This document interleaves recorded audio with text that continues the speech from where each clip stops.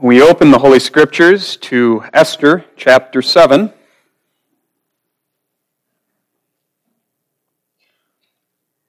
The reading and also the text will be the entire chapter.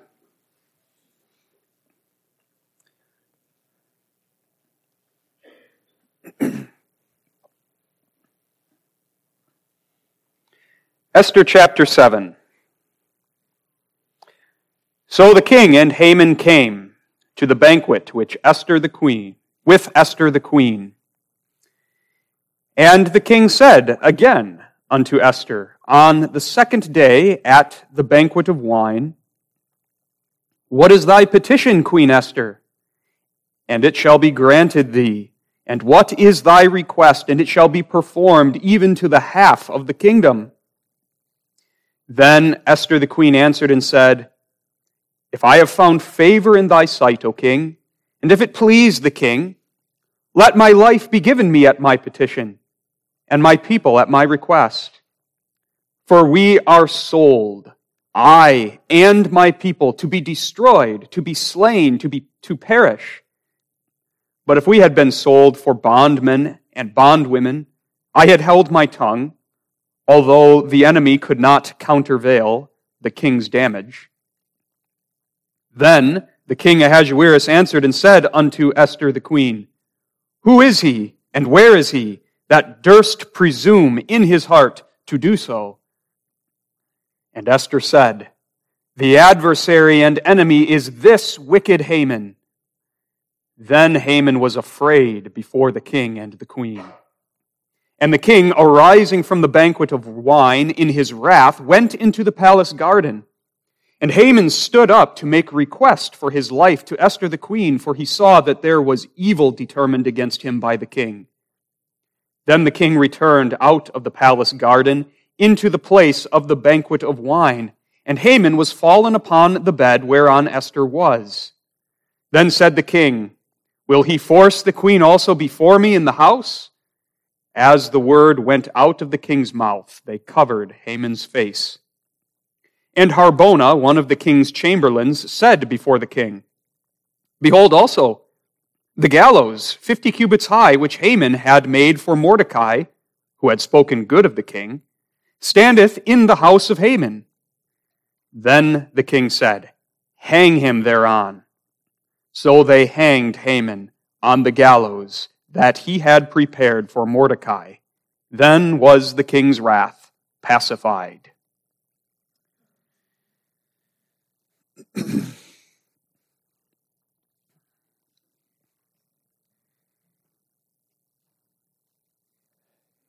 It's sometime in the afternoon of the worst day of Haman's life and the last day.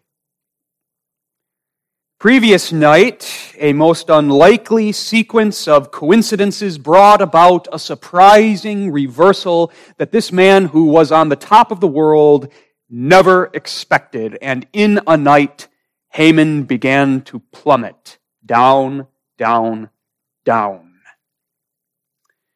Remember the history of Esther 6, what had happened just last night and then the morning of the very day in which the events of Esther 7 take place. That night the king had a sleepless night, and that sleepless night led to the reading of the king's records, which led to the discovering of Mordecai's unrewarded deed, which led to the king's indecision. And at that very time, Haman was restless as well, driven by a lust for revenge, that he appeared in the king's court at that precise moment and stumbled over the giant rock of his own pride and conceit. When the king, looking to have his moment of indecision solved by his favorite advisor, asked that fateful question, What shall be done to the man whom the king delighteth to honor? And Haman, seeing his golden opportunity and misinterpreting the king's words, discloses the grandiose and extravagant honor that he dreamed of for himself. And then the king ordered Haman to carry out everything that he had just said, down to the last word, except to do it for Mordecai, his most hated enemy. And now the morning of this very day, Haman had gotten up and gone to meet Mordecai, and dressed Mordecai in the king's robes, and sat Mordecai in the king's house, and spent his morning being the herald, announcing the honor of his worst enemy. And he had gone home, his head covered, mourning, where he found very little consolation from his wife Zeresh and his friends, who unwittingly prophesied his ultimate demise. And while they were still speaking, the king's chamberlains appeared to whisk and escort Haman off to Esther's second banquet. And that's where the history picks up. In Esther chapter 7. The pace has reached its greatest speed. Haman is swept up in events beyond his control, powerless before them. And the one behind those events, as we have seen, is the unseen king, Jehovah. He was the one behind the sleepless night, behind the opening of the record book, behind the reading of the passage, behind the discovery of Mordecai's deed, behind the decisions of the king, behind the exaltation of Mordecai and the humiliation of Haman. All of that took place despite the intentions and the plans of the human characters in this book. And we saw that great application that comes out time and time again, that the unseen king rules, and the unseen king preserves, and the unseen king works even in the small details to bring justice to his enemies and to bring salvation to his people. And we see that theme continue here as Esther makes her final move, as Haman hits rock bottom and is executed. And all of it is the Lord's doing, which is marvelous in our eyes. The tables have turned. And now we watch as Haman is brought to his seat at his last banquet. That's our theme, Haman's final banquet. First point will be Haman unmasked. We will look at what the text shows about Haman's unmasking by Queen Esther. Then, secondly, Haman hung, condemned and punished. And then finally, the Lord's deliverance as that shines brilliantly in the text tonight. So the king and Haman came to the banquet with Esther the queen. Esther's second banquet has come, and the second banquet, as we read about it, at least initially, goes very much the same way that the first banquet did. King Ahasuerus is his festive self. He is happy to spend another afternoon and evening eating and washing it down with another banquet of wine. Haman, we can well imagine, was rather glum and sullen. He had to put a face on, but he was still reeling from his humiliation that morning. Perhaps he was looking for a little solace, or trying to drown his sorrows in the fact that at very least, he was still the favorite guest of the king and queen. Little did he know, this would be his last banquet. We can be sure Haman couldn't escape that sense of foreboding, gnawing at his mind, the words of Zeresh, his wife, that he had begun to fall before the seed of the Jews, and that he certainly would fall. Well, the king is in good spirits, supplemented by an abundance of wine, and so with eager curiosity, a second time, Ahasuerus speaks up and asks Esther to disclose to him her request. That's verse 2. And as you look at verse 2, you notice that Ahasuerus basically repeats verbatim what he had said the previous day at the first banquet. Esther, what is your request? And it shall be granted you even to the half of my kingdom. Esther has bided her time. She has been patient. She has waited for the opportune, the right moment. And now that time has come. And here's the big revelation in chapter 7 that finishes the turning of the tables against Haman and against the enemies of the Jews, the enemies of God's people. Esther reveals her request and shrewdly, skillfully, masterfully delivers her request in two parts. First, revealing the threat to her life and to her people, and then, only then, unmasking the villain behind that threat. first part we read in verses 3 and 4. Then Esther the queen answered and said, If I have found favor in thy sight, O king, and if it please the king, let my life be given me at my petition, and my people at my request. For we are sold, I and my people, to be destroyed, to be slain, and to perish. But if we had been sold for bondmen and bondwomen, I had held my tongue, although the enemy could not countervail the king's damage. Esther's answer here is a masterful use of words crafted and calculated to have the maximum impact on the king. Notice, though her words are full of emotion, it is not out of control emotion. She does not dispense with the court etiquette. If I have found favor in thy sight, she still approaches the king with that courtly flattery. She presents herself as coming with the most humble of requests, barely daring even to ask it of him. And that prepares him for the jolt that is the request itself. If I have found favor in thy sight, O king, let my life be given me at my petition and my people at my request. In other words, spare my life, O king, and spare the lives of my people. The jolly king, with his cup of wine in his hand, must have been shocked and jolted by such a direct, such a personal request, pleading of the queen who was again his favorite, at least right now. Esther makes it personal. Spare my life and the lives of my people. The life of his queen was threatened. What could possibly explain this? What is going on? And you notice how Esther shrewdly connects herself to her people. We know if Esther just pled for her people, Ahasuerus wouldn't care. He didn't care about people. He didn't care about consigning an entire people to death that he didn't even know the name of when Haman approached him. But Esther, as it were, connects herself to her people and spreads the wings of her queenly position over them. She identifies with them such that if the king would save her, he must also save her people, for the threat to her is a threat to them, and the threat to them is a threat to her. Though she doesn't name them, this people of hers, she discloses the secret that she has held close for 5 years, that she's a Jew, and that her people are the Jews. Without naming her people, without naming Haman, Esther makes very clear precisely what the threat to her and her people is.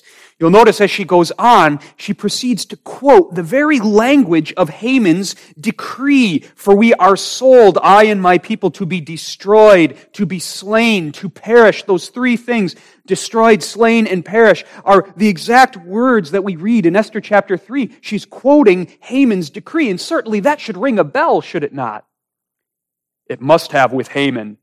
You can visualize Haman on the other side of the table in the center of this dining room, his eyes widening as understanding starts to dawn on him. He can't believe it. How is this possible that Esther, the queen, is bringing up his decree and applying it to herself? Terror is already starting to well up in Haman's heart. And this should certainly ring a bell with the king, too, as the one who authorized this decree. In fact, Esther even makes a veiled reference to the bribe that Haman paid to the king when she says, I and my people are sold. That is what had happened when Haman promised that large sum of silver to help secure permission to exterminate this unnamed people that he despised. And then finally, Esther shrewdly aligns herself with the king's interests and presents herself in the making of her request as simply looking out for the king. And that was very wise because she understood ultimately that's all the king cares about is big me. And so at the end of verse 4, she points out that the destruction of her people would be detrimental to the king. If it had been something like this, if we were all sold as slaves, I would have kept my peace, I would have held my tongue. But the enemy will not countervail the king's damage. And the meaning of the word countervail is to counterbalance or offset. What she's saying is, if this happens, there will be no recovery from the damage this will do to the king. Perhaps financial damage, the loss of all of that tax revenue from the Jewish people. That would not make Ahasuerus very happy. But she also means the trouble, the chaos, that the fulfillment of Haman's decree is going to bring about in the Persian Empire. It's in your best interests, O king, to heed my request. And that's the first part of her request. Now, why does she speak in such a roundabout way? Perhaps we ask that. She doesn't name Haman. She doesn't name her people. She is very vague, you may even say, in the way she makes this request. And this is intentional. Esther here is careful to word things in such a way as to avoid implicating the king in all of this. You see, she is treading dangerous ground as she makes her request. This is a politically delicate request because Haman is not the only one responsible for this edict of extermination. Haman was the author, yes. Haman was the one who asked for it to be published, but it was the king who fixed his seal upon it. It was the king who approved of it. It was the king that ordered the royal scribes to work overtimes that copies of this may be distributed to the far ends of his empire. And Esther knows the danger of slighting the king's honor. Though he is guilty as Haman is, it will prove fatal to slight his honor. And so she carefully crafts her request such that the king is not explicitly implicated in her charges. And Esther's words have the intended effect on the king. They win him over to her side before he even knows who she is talking about. Another point of irony, how Haman won the king over to his side and secured permission for his edict of extermination without disclosing the identity of the people he wanted destroyed. And now Esther does the same thing. She wins the king over into her favor. He's sympathetic towards her. He wants to hear more about what is happening and who the perpetrator is, and she hasn't disclosed his identity. In this first part of her request, she kindles the king's anger and wins him to her side before she even discloses that Haman is the perpetrator. Masterfully, her words are used. She knows this Ahasuerus. And so, as verse 5 says, the king's anger is kindled. Then the king Ahasuerus answered and said unto Esther the queen, who is he and where is he that durst presume, that is, that dares to presume in his heart to do such a thing as to threaten the life of my queen? Undoubtedly, Ahasuerus was angry about that, but he was more angry about the fact that this was a direct attack upon his royal person. Whoever attacked or threatened his queen attacked him. Irony again. Remember who's in the room. In this little dining room adjacent to the palace gardens, there's Esther, there's Haman, the king, and the king Ahasuerus roars, who is he? Where is he? He's the other man in the room. And in fact, the only people in the room besides Esther are the two perpetrators of this evil, the king and his right-hand man. And yet he asks, who is he? Where is he? Esther will have to tell him plainly. And so that leads to the second part of Esther's request. Now Esther delivers the blow that unmasks Haman and exposes him for who he is before the eyes of the king. You can picture Esther thrusting forth her finger and pointing at that man across the table as with potent words she speaks. Verse 6, the adversary and enemy is this wicked Haman. She piles up the charged, condemnatory words, adversary, enemy, this wicked Haman, describing him as a man of complete moral depravity, of total ruthless self-interest, and a man who is hostile to the interests of the king. That's how she presents it. Earlier in the book of Esther, Haman has been identified as the Agagite, the Jews' enemy, and that is certainly the case here. That's the most important point here. That's why Haman is so dangerous. He is the adversary of the Jews. He represents the seed of the serpent. He is the tool of Satan being employed for the attempted destruction of the covenant line. But that means nothing to a man like Ahasuerus. The Jews mean nothing to a man like Ahasuerus. Esther doesn't say the Jews' enemy. She says the enemy. The adversary, this wicked Haman, the enemy of the king who threatens the king and the king's interests, and that gets somewhere with King Ahasuerus. Your enemy, Ahasuerus, who by deception threatens you by threatening your queen. A man who by deception tricked you into signing an edict that requires my death. That's treason, you know. That's an attack on the king's honor, you know.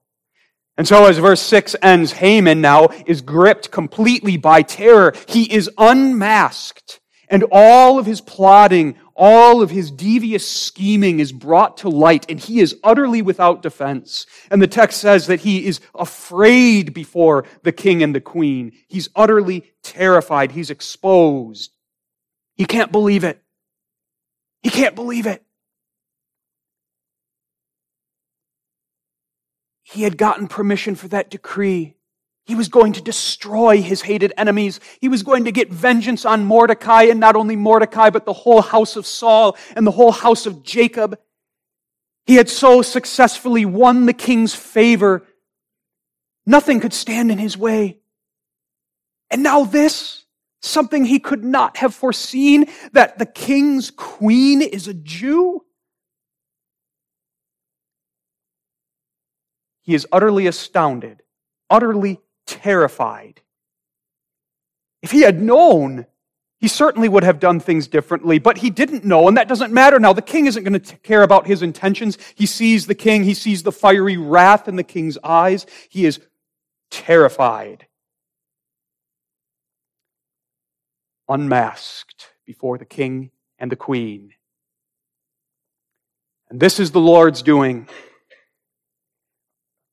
In chapter 4, we read those words of Mordecai.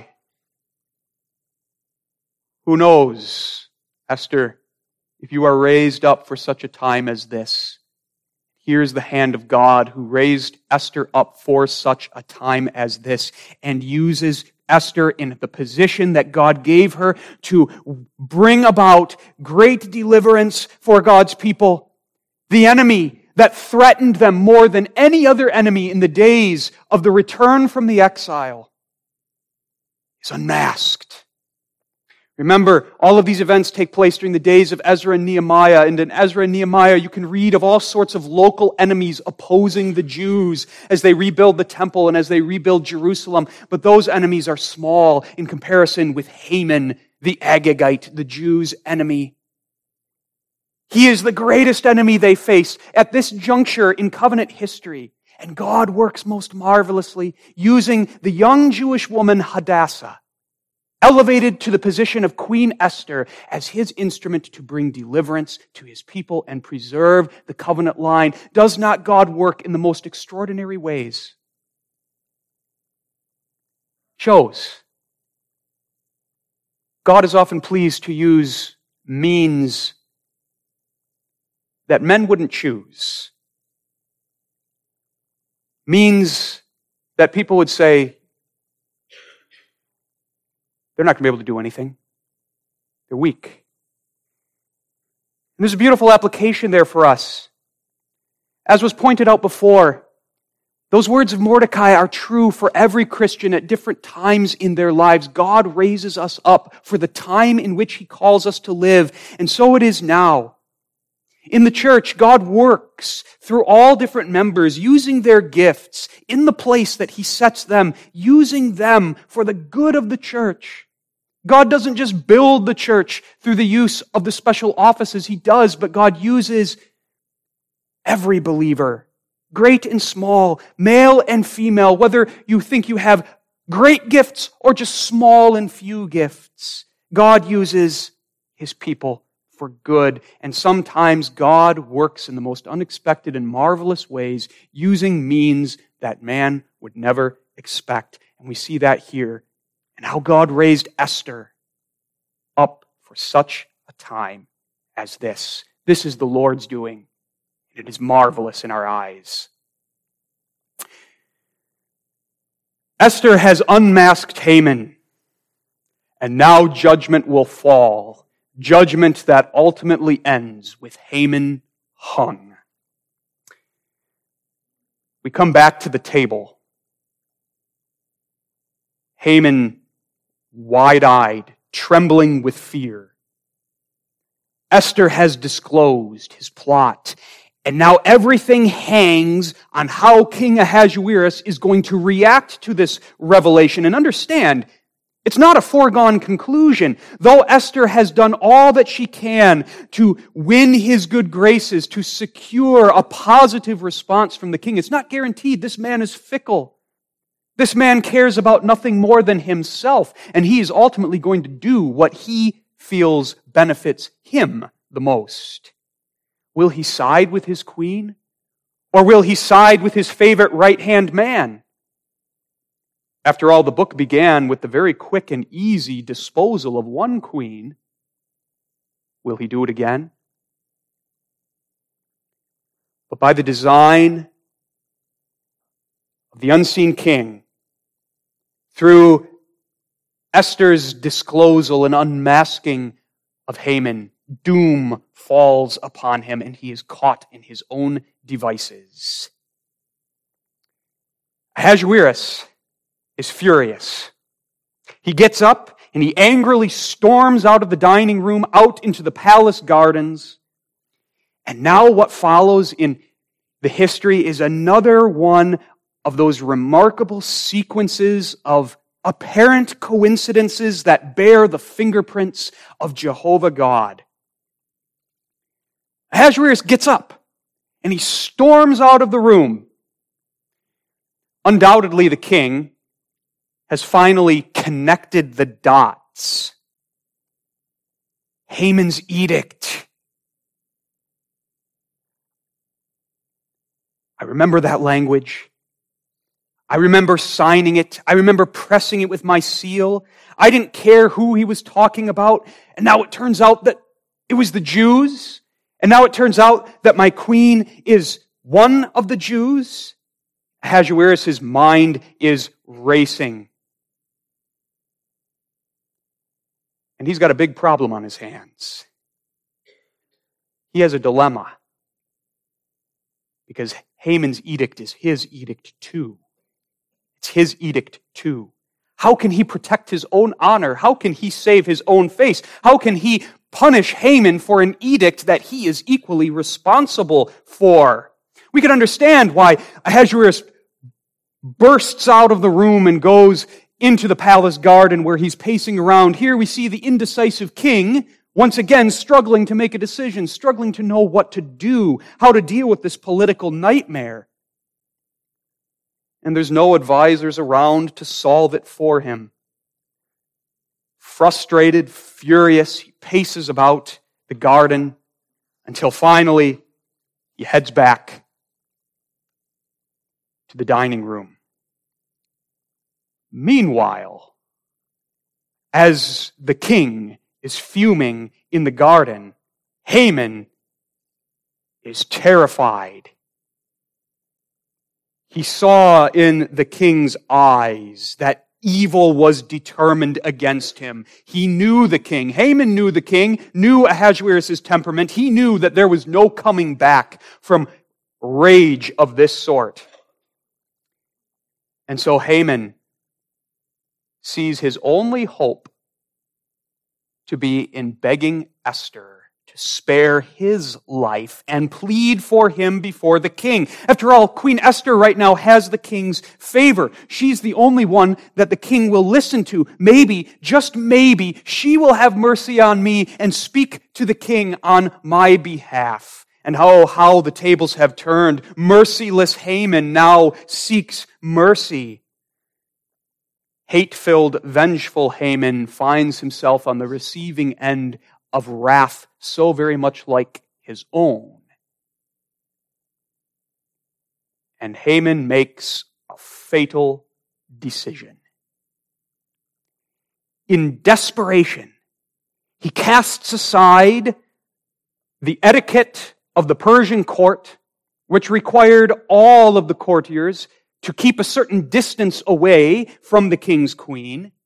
He casts aside that etiquette, and he casts himself before Esther as she reclines upon the couch that was usually used at such feasts. He casts himself before her in order to beg for his life, and he falls upon that couch. Notice here, Haman's wife Zeresh, her unwitting prophecy is fulfilled. She had said in Esther 6, verse 13, "If Mordecai be of the seed of the Jews, before whom thou hast begun to fall, thou shalt not prevail against him, but shalt surely fall before him." Now Haman falls before Esther, and it is precisely his falling before Esther that seals his doom. Because at that very moment, King Ahasuerus comes storming back into the dining hall. And what meets his eyes? The scene described in verse 8. Then the king returned out of the palace garden into the place of the banquet of wine, and Haman was fallen upon the bed whereon Queen Esther was. Then said the king, "Will he force the queen also before me in the house?" As the word went out of the king's mouth, they covered Haman's face. Ahasuerus walks in, and Haman is in a very compromised position. It looks like he is making inappropriate advances upon the queen. Now, we know from verse 7 that that was not Haman's intention. Now, Haman was a depraved man, and Haman was certainly capable of such wickedness. But that's not what he's doing here. Verse 10 makes clear that Haman was seeking to plead for his life. But Ahasuerus interprets the events very differently. It looks to him as though inappropriate advances are being made, and that only enrages him more. And even as he is enraged, it also gives him a way out of his political dilemma. Here is something Haman can be condemned for. Assaulting the queen. And it need not be mentioned that edict, which the king himself had a hand in issuing. Haman here gives the king an escape from the horns of that dilemma. The king had wondered, how do I punish a man for a decree that I myself approved of? This is how. You punish him for something else and leave the real reason unstated. After all, assaulting the queen is another capital offense. And so the king roars, "Will he force the queen also before me in the house?" And as that word goes out of his mouth, they cover Haman's face. And they refers to the guards who, it seems, came in with the king after he had returned from the guard, and they cover Haman's face, an indication of shame and condemnation. And remember, that was foreshadowed when Haman covered his own face, when he came back from the humiliating parade of Mordecai through the city streets. He covered his face and returned home mourning, and now his face is covered, completely covered. Haman's final banquet. At this point, before we go on to Haman's final demise, a couple of points to see by way of application. First, See the hand of the unseen king again? The sovereign hand of the unseen king who is working both judgment and salvation. Justice is all twisted and messed up in Persia. We see that here. We see that in Ahasuerus. The storybook presentation of the book of Esther gets it wrong. The storybook presentation would have us see Ahasuerus now as enraged because of his love and care for the queen and her people, and he wants to do what's right. That's not the case. Ahasuerus is enraged because of how this affects him. He's concerned mostly about him. And that's why he is willing to punish Haman and condemn him to death. Not for the reasons he deserves to be condemned. He deserves to be condemned for his plot against the Jewish people, for that deception whereby he obtained that decree to exterminate a whole people. He was worthy of death for that, but that's not why he's condemned. He's condemned for something else that suits the king's interest. Ahasuerus is looking out for himself first of all, how to protect his own honor, how to safeguard himself. How embarrassing it would be if he had to admit that he had a hand in that decree. Justice is all twisted and messed up in Persia. The king won't take responsibility. And yet, even in this mess of injustice where the truth is suppressed, God is at work, doing justice and bringing salvation. Even in Ahasuerus' injustice, God's justice is manifest. The sovereign king uses Ahasuerus' injustice to justly judge Haman. Haman gets what he deserves. The merciless is shown no mercy. The one who falsely accused the Jews of not keeping the king's laws in order to secure a decree of extermination against them, he is destroyed on the basis of an accusation that is not true. He reaps what he sows. And that by divine design, that is God's truth and justice triumphing over all. And that's encouraging to us in this world of darkness, in this world of sin, where there is so much evil. The hidden works of darkness are brought to light, and the God of truth and justice triumphs, and His justice is done, even when men corrupt and pervert it. And in this all, God is bringing salvation, bringing deliverance. Again, we see how God is using these so-called coincidences to accomplish that deliverance.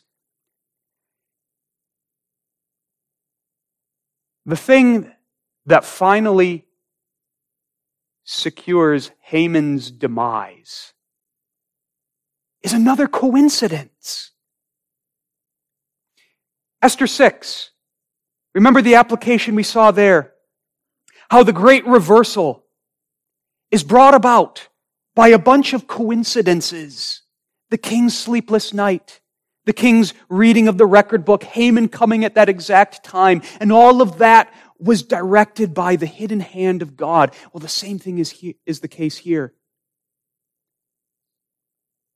Haman happens to make that decision to plead for his life. He happens to make the fatal decision to cast himself upon the furniture that Esther was sitting on. And the king just so happens to enter the room at that precise moment so that he interprets events in a certain way, and Haman's doom is sealed. It just so happened because God orchestrated it that way in His justice and in His mercy towards His people. The decisive event, again, in Esther 7, is what men would call a complete accident, but which we call providence. This is the Lord's doing, and it is marvelous in our eyes. And so Haman is disgraced, and Haman is condemned. And now he must go to his execution. And what better way than on a 75-foot pole standing in the courtyard of his mansion. One that he built just yesterday for Mordecai the Jew. That's the suggestion of Harbona. We met Harbona back in Esther 1 verse 10. He was one of the king's 7 chamberlains who saw his face, who continually ministered to him. And now, in our text, Harbona appears. And that shouldn't surprise us, even though the king was in a private feast, in a private dining hall with Esther and Haman.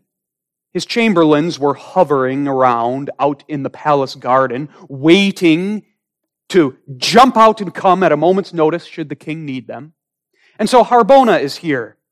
And perhaps Harbona can even see the top of the 75-foot gallows up in the sky as he looks over the walls of the king's house. And the idea comes to him, perfect. Your Majesty, look, why don't we hang Haman on his own gallows, the ones he made for Mordecai who had spoken good of the king? There's another reason to put Haman to death. He was seeking to destroy the man who saved my life. And so the king, with angry words, says, hang him. Verse 9. Hang him thereon. And so, as verse 10 says, they hanged Haman on the gallows that he had prepared for Mordecai, and then was the king's wrath pacified. Poetic justice. No, divine justice. Haman got what he deserved. And in an ironic way, he got what he was looking for. Haman wanted to be seen by everybody. He wanted the eyes of all of Susa, of all of Shushan, to be fixed upon him. And they would be this afternoon. Fixed upon his body, hanging at the top of a 75-foot pole. As we sang in Psalter 91, by evil are the evil slain. And the king's fury is pacified. That means appeased, put to rest. And here again we see how much Ahasuerus is like Haman. They're peas in a pod. What satisfied Haman's wrath? The building of his gallows, the thought of revenge. And same with Ahasuerus here. He's wrathful, he's filled with anger, and getting his vengeance on Haman for causing this problem, causing this trouble, that satisfies his wrath, at least momentarily, until somebody else gets him worked up again. But now, as we look at that ugly scene that ends chapter 7, the gallows, Haman hung on those gallows. Let's see in that the Lord's deliverance of us. Haman the Agagite, the Jews' enemy, that is, the enemy of the church, the people of God, representing the devil, his host, and all of the powers of darkness, that's all represented in Haman. He is hung on a tree before the eyes of the whole city. Do you catch the significance of that? The significance comes to mind when we remember the Old Testament symbolism. The symbolism of hanging on a tree. Deuteronomy 21, verses 22 and 23. There the Word of God says, if a man have committed a sin worthy of death, and he be to be put to death, thou shalt hang him on a tree. His body shall not remain all night upon the tree, but thou shalt in any wise bury him that day. And now this part, for he that is hanged is accursed of God.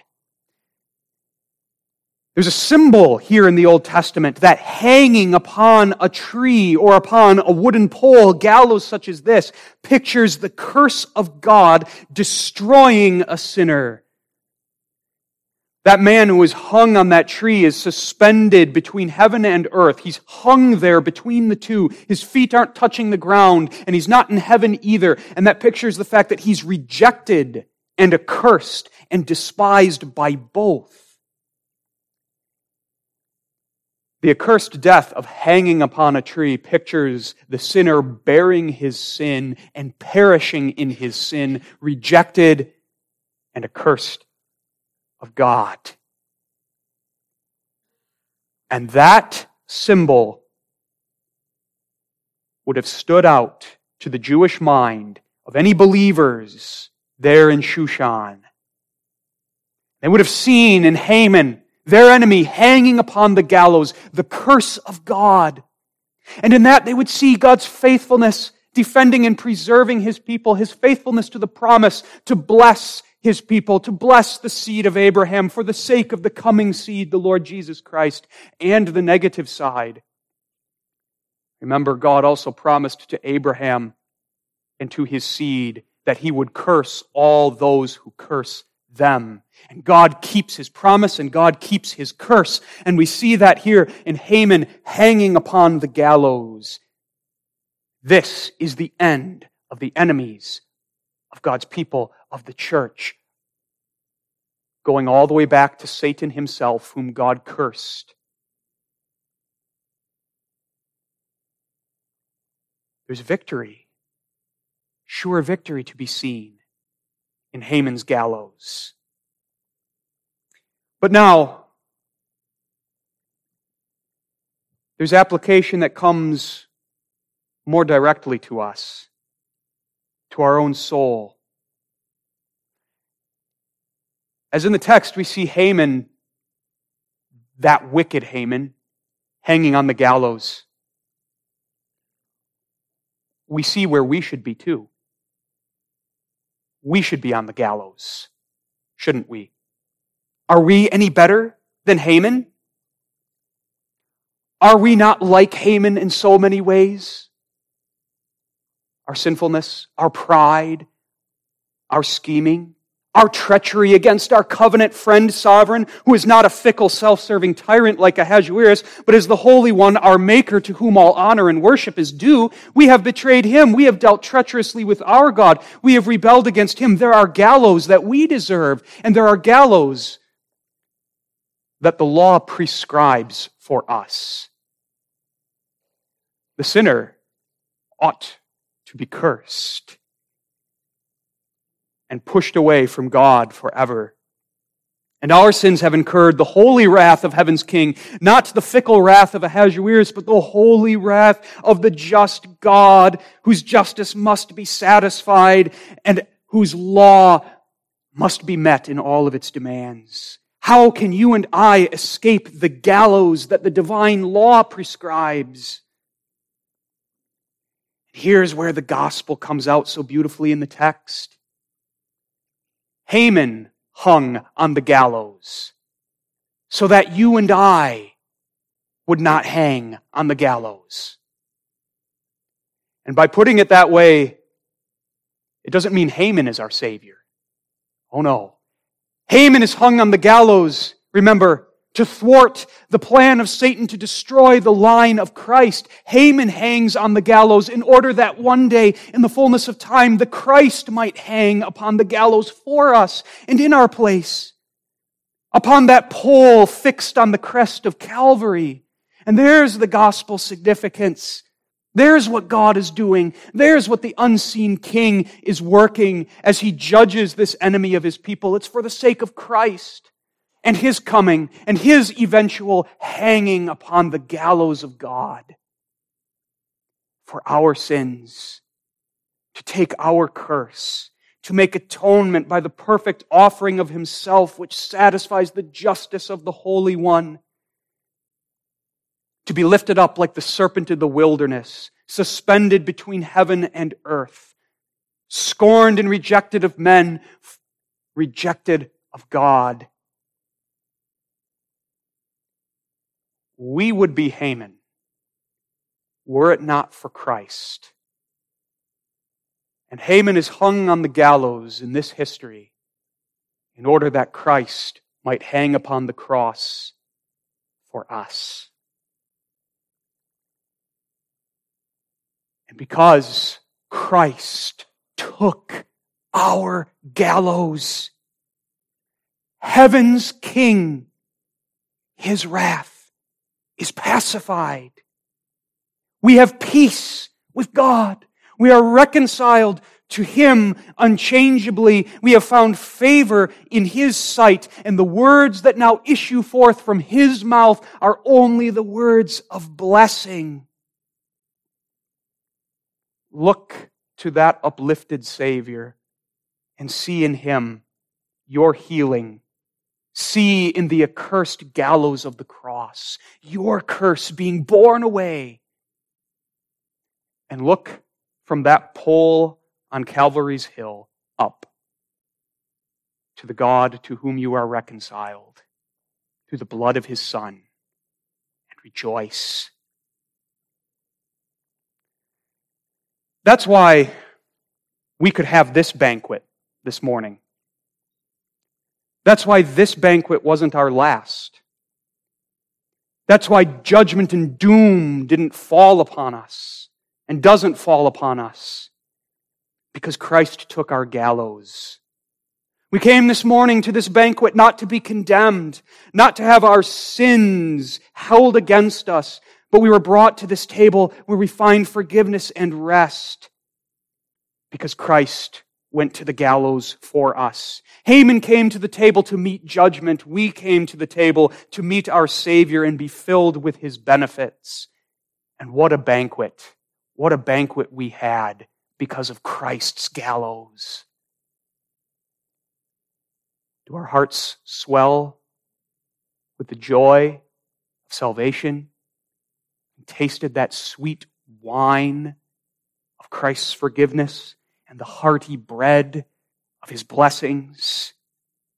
And now we get up from the table, not terrified, not dismayed, but assured.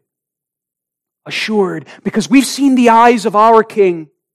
And whereas Haman saw evil determined against him in the eyes of King Ahasuerus, we get up from the table today and we go forward having seen in the eyes of our Savior and in the eyes of our King only good determined unto us. Only good and salvation. And we go forward from this banquet, which was a foretaste, indeed a sure pledge of much better to come. Because of the gallows of Christ, we look forward to coming to this table again and again and again until we sit at the table in the kingdom of heaven, at the banquet of the Lamb. Beloved, because of Christ, that's your final banquet. Amen. Gracious God and Heavenly Father, apply this gospel history to our hearts, that in it we may see the wonder of Christ's saving work for us. We thank Thee that He has taken our gallows and hung upon them for us, bearing away our curse, that we might come to Thy banquet table, and that with the hope of abiding at Thy banquet table in eternity future. Comfort our hearts with this truth and send us forth into a new week strengthened to live unto Thee. For Jesus' sake, we ask these things. Amen.